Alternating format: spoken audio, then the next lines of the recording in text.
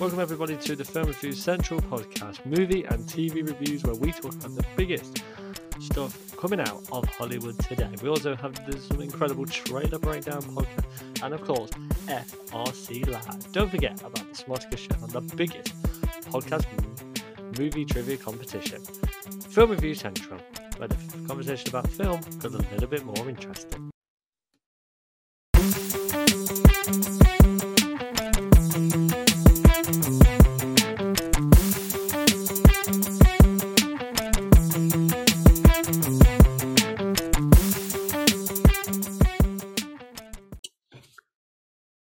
Ladies and gentlemen, welcome to the show. FRC Live is back once again for another week. And listen, movies, TV, it just keeps giving us things, doesn't it? And what a week it has been.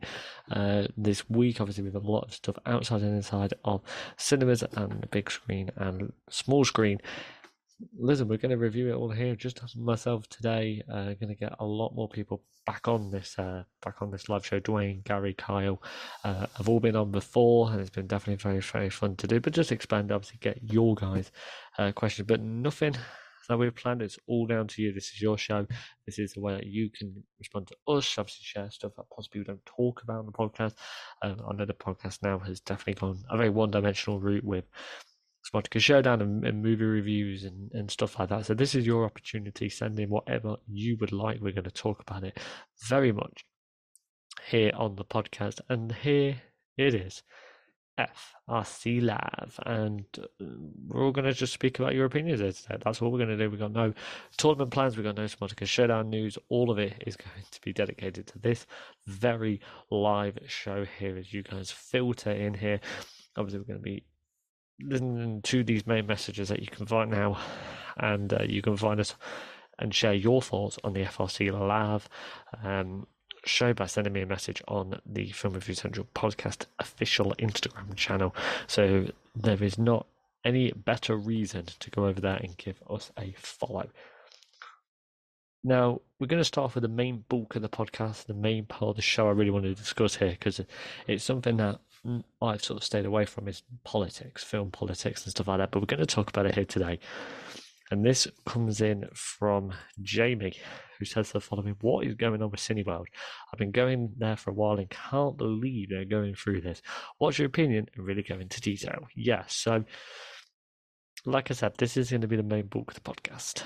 The reason for this is because there's a lot of stuff to discuss. This comes us here from BBC News, who write the following: it says shares in Cineworld have fallen more than 60% as concerns mount that the world's second largest cinema chain is about to file for bankruptcy. The company, which also owns the Picture House chain in the UK, is struggling under £5 billion or dollars worth of debt. Like other cinema chains, Cineworld was hit hard by the COVID-19 pandemic. Cineworld Reveals says post-COVID customer levels were lower than expected and it blamed limited film releases. The Wall Street Journal reports that Cineworld is preparing to file for bankruptcy, sending its share price tumbling. They've also been contacted for comment. Apparently, they've not revealed the firm had hoped blockbusters such as the latest Bond film, Top Gun Maverick, and Fall of a Thunder would draw audiences back after COVID restrictions. I'm going to share my thoughts about that, actually, because I have a bit of a strong opinion about that. But it said earlier this week, despite gradual recovery in demand since reopening in April 2021, recent admissions levels has been below expectations. These lower levels of admissions are due to a limited film slate that is anticipated to continue until November 2022 and expected to negatively impact trading and the group's liquidity position in the near term. Cineworld has 9,186 screens across more than 750 sites. It operates in 10 countries, including the UK, US, Poland, and Israel. Now, I want to sort of share what I think about this in a very, very easy way here. Is that this is a conversation I want to talk about because I go to Cineworld. That's my cinema. Whenever a film comes out, I always have a look at Cineworld first. And if the Times, which usually cooperate with what I when I want, I will go and book tickets for Cineworld. I like the cinema, I like the design, the friendliness of my local Cineworld cinema, which obviously is down to the cinema chain, obviously the people that work there. I like the feel for it. It's a feel good cinema, and that's where I've been going for a long, long while. This, I think, creates a bigger issue. It's creating a more focused issue than ever before, and it's allowing people now to really, really understand the reflect of films. And to me personally, the COVID-19 pandemic impacted so many things, but because I'm an interested in film, I've always wanted to have a look at that. And I think it's down to a few reasons. I think people are reluctant to go to the cinema. I think people have better options now because they'll wait for a film to drop on a streaming service. They'll wait for a film to come out on DVD to share in the comfort of their own home. Streaming's obviously gone up. Cinema visits have gone down, and that is down to the pandemic. There's no two ways about that. The pandemic has impacted a lot of it. You don't know where Cineworld would have been. But I also think as well, Cineworld have raised their prices. When I first heard about Cineworld, they were very, very cheap. Very cheap. Not to the point where you think you're being a bit stupid, but it was nice as a viewer, as a customer to see them cheap tickets, because Odeon and View do have more of the expensive tickets. And obviously Showcase as well, but Showcase is a bit different with like the Cinema Deluxe thing. I think Cineworld, Showcase do offer a bigger service. And what we're seeing now is Cineworld having to raise them prices, not because of the pandemic, but also because of looking at the substantial amount that other cinema chains are paying, and people are welcome to do that. People are welcome to be paying them prices to the point where Odeon and Showcase are getting a lot of money, but then they're not going down in terms of bankruptcy. And Cineworld have tried to do that. They've tried to level the playing field, and unfortunately it's not worked. I disagree with the fact that obviously you're going to prioritize films that obviously have a big following and a big network, obviously superhero movies. Top Gun Maverick, and we'll talk about Top Gun Maverick a little bit later on about how much well they've done, but I went to go and see Top Gun Maverick when it came out, the weekend it came out, with my dad and obviously Smosky compared to that and Gary, and we watched that, and that was close to about £30. I'm going tonight, I'm rewatching it tonight. £30 again with my mum and my dad. We're watching it again for the second time. That's another £30. And what we're looking at now is obviously with Top Gun Maverick was that people are going back and watching the film, but possibly not choosing Cineworld as a choice. Do you go to Odeon? Do you go to View? If you're going to keep going back, you're going to keep going back to the same film. I mean, the Bond movie again was another one where you personally question why that possibly didn't do as well. The Bond movies have had a bit of a rough going in terms of release, as obviously they really delayed this one. They really wanted this to be in the cinemas, and for good reason, but again that probably didn't have that attractability to a lot of other people. I think word of mouth most definitely helped that, because obviously in the first weekend you can have your dedicated fans. Does it drop down into the second, third, fourth weekend? Possibly not for Bond, which is crazy. So, but obviously you've seen Top Gun Maverick to the point where it's still in the cinemas 3 months later.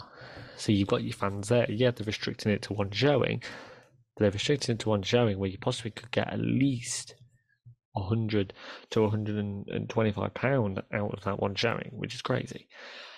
So to me, obviously, with the Fall of Thunder as well was another example, to the point where, that's a Marvel movie.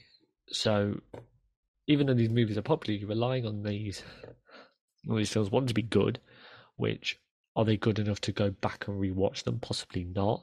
With obviously the Bond movie going on Amazon Prime with that deal, the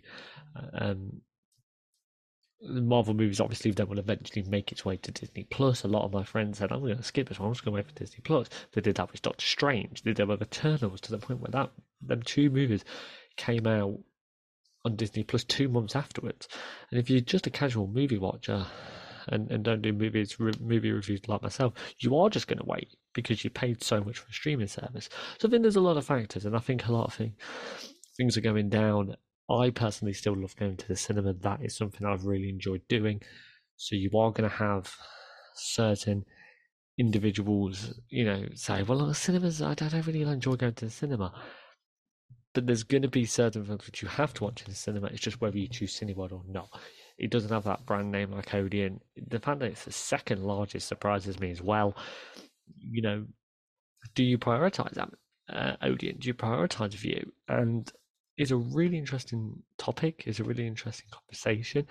But to me personally, what you're looking at now is a mixture of people not particularly wanting to go to the cinema, people particularly enjoying streaming movies in that streaming service, to the point where bigger releases are just going to go onto streaming services, so why not wait?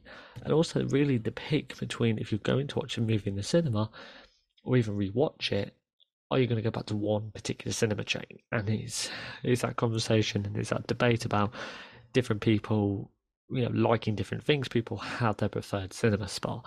Is Cineworld at the bottom of that list? I could definitely see it, hence why they're this. Or the American network, is the American side of it struggling?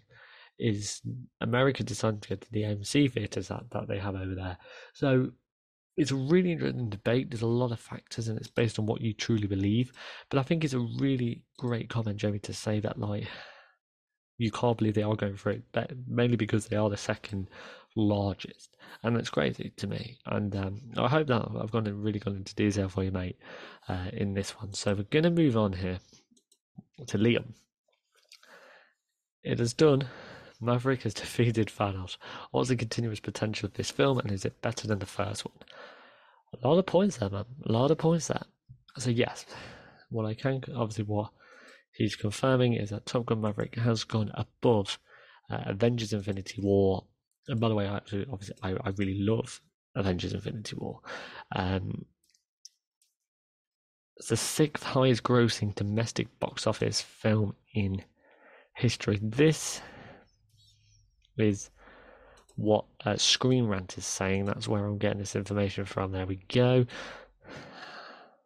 The Top Gun Maverick continues to fly past milestones, taking another widely successful Marvel movie in the domestic box office. Since its release in May 2022, the 36 years in the making sequel starring veteran movie star Tom Cruise broke a few records off the bat for Cruise, becoming his first film to pass 100 million in its opening weekend and his first to crack 1 billion worldwide. It became the highest grossing Memorial Day weekend opener with 160.5 million and stays in the top 5 for 10 weeks after its debut. Obviously we're getting incredible critic score and stuff like that, which, to be honest, doesn't correlate to box office, and that's another debate for another day. But Maverick beats the odds to dethrone The Last Jedi and kept climbing, surpassing Marvel's The Avengers, Jurassic World, and eventually number 7 on the list, Titanic. And now, obviously, it's gone Avengers Infinity War.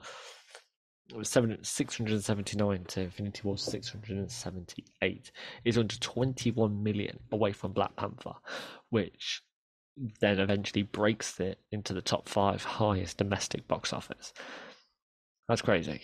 And it's a Paramount film. It's besting a Disney film. Obviously, it's not Disney. It's obviously a Marvel movie, but it's still Marvel and Disney. Crazy.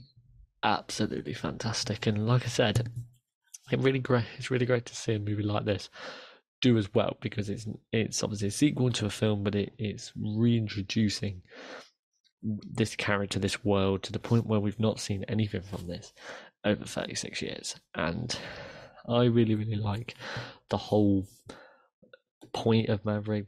I've been very complimentary of it ever since it's come out. And to caught up to that one, to Infinity War, which I put as the best MCU movie, that's obviously up to debate, and it has been debated many times. the fact that it's not only doing that well in terms of obviously beating Titanic and Jurassic World and stuff like that. The Avengers Infinity War took 10 years to make meaningful, and it was a big hit, and that's fine. But to see Top Gun Maverick do that is unbelievable. And what you said, obviously, about the continuous potential, I think it will stop sixth. I might be wrong, and I'll start here proven wrong if that happens. I think he'll stay sixth, mainly because I think one, they'll re-release Black Panther, because they're doing that at the moment with movies. Obviously, they're going to do it with the first Avatar film, because obviously we're getting the sequel. I think they'll do that for Black Panther, and also it's coming to streaming and obviously DVDs at the end of this month. So you're gonna lose money there. But to me personally, Black Panther edges it for me, and by unsettling margin, but still, what a movie! What a big monumental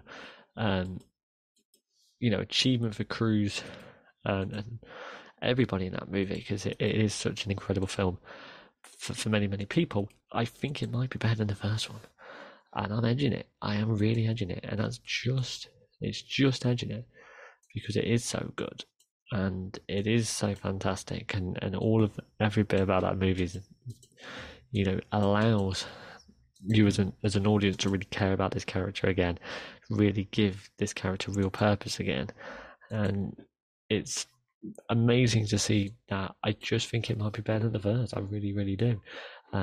It's definitely going to give Tom Cruise a big smile. There he is. Tom Cruise. It'll give him a big smile. Look at that face. Right, let's move on to the final topic here of today's FRC Lav. And this is going to be Brian that says, so checked out She-Hulk like every other MCU fan this week, and I've been focusing on something nobody else has. Iron Man. He deserves more recognition, doesn't he? Hashtag FRC. Hashtag Smarticus Showdown. Thank you very much, sir. So obviously I checked out She-Hulk, like every other Marvel fan, and it was good. It was solid. And annoyingly, a lot of people have said that the Phase 4 hasn't handled the legacy of it, which I want to sort of comment on first as I get on this news story from once again Screen Rant that says the following here. That the legacy of Tony Stark is mentioned several times throughout Phase 4, with the Falcon Winter Soldier acknowledging that Tony paid the Avengers and helped Sam Wilson with his tech. Shang-Chi obviously mentioned Iron Man through the use of Iron Man 3's Trevor Slattery. Major references to Iron Man in Phase 4 being used as jokes or simple explanations about MCU lore. However, up until She-Hulk, the relationship Iron Man had with many of these characters haven't been explored. She-Hulk fixes his Iron Man crime by having Bruce reminisce about his time with Tony, telling stories about the time they spent in Mexico building Bruce's lab. While it's emotional, it still says true to his character, with Bruce saying that he built a bar while Tony just drank the alcohol. Tony was an important hero, but he was also a person. By exploring his friendship and the impact he had on his teammates, She-Hulk fixes a Phase 4's big Iron Man sin. I disagree, man. I disagree. What Marvel are doing at the moment is that they are looking at the incredible cast of characters that they have. Obviously, they made big decisions with Captain America and Iron Man, kept Thor around, kept the Guardians around, obviously kept Hulk around, to the point now where you're looking at a lot of people thinking, well, you've got to make Iron Man a big character. You've got to keep Iron Man in it. It's time to move on. I love Iron Man, and Robert Downey Jr. plays that character incredibly well. But it's time to move on. It's time to look at this character and say it's a big part of the MCU, but what they've done throughout the whole filmography of Phase 4 is expand these characters. There's a reason why we're getting so many new characters in the MCU, why we're getting so many big cameos and TV appearances, because something that we never got in Phase 3. That's why we're doubling the amount of screen time that any other phases had, because we're trying to introduce so many characters. So it would be always be a step back. It's nice to see this in She-Hulk, don't get me wrong, and I think it fits the idea of Hulk's prominence in the show, Hulk's emotional connection to the show, which obviously they've explored throughout Ragnarok, Infinity War, Endgame, and so forth. So, to me personally, I think it's nice to be in them subtle references. It doesn't need to be in your face. It doesn't need to. That's why he wasn't in Spider-Man. I think Spider-Man was the best opportunity for them to do that. They decided not to do that. They used it in 2 projects, which was used in a bit of a laughing stock, but was necessary, and actually made some really, really great sense within the stories and give that backdrop. That's all it needs to be. It doesn't need to be in your face. It doesn't need to be massively focused. It is, whilst he's such a big character, while he is so beloved as a character, and will always be a big character in the MCU as a whole, doesn't need to keep referencing it. It's time to move on, time to change, because without that, you are just going to keep having the same MCU. It mentioned Steve Rogers as well. Nobody's really making a big thing about that. People are being very quiet about that. Why being quiet about Cap and not Iron Man? So, to me personally, you're really thinking to yourself, why are they doing what they're doing? They're doing it for a reason. They need to do it. And for me, She-Hulk is done a fantastic, really great start, really solid start. I'm really looking forward to season 2 next week. Love the fact it's 9 episodes. Obviously, we'll get a review on the podcast very soon about that. And obviously, as more things develop, I'm sure you guys will keep responding to FRC. But for me, Iron Man it's time to move on from Iron Man. It's time to move on from Tony Stark, and I think it's doing that. Subtle references are nice, but it doesn't need to be thrown in your face. Like, yeah, remember Tony Stark? We remember what he did. Remember how big he was. Let's focus on new leaders now, and obviously we're going to get that in the next 2 Avengers movies. Gentlemen, ladies, thank you very much for joining us. FRC Lab, there it is. The great logo done by Mr. Movie Guys, and the theme done by the incredible Gary Best. We are, obviously you're listening to at the beginning of the show. Make sure you follow and follow. Make sure you message the podcast. Make sure you appreciate everything that we're doing over here, because we appreciate you very, very much. Glad you enjoyed the podcast. Hope you enjoyed the podcast, that meaning your favourite and a follow. And I hope that we've made the film conversation just a little bit more interesting. See you in a bit.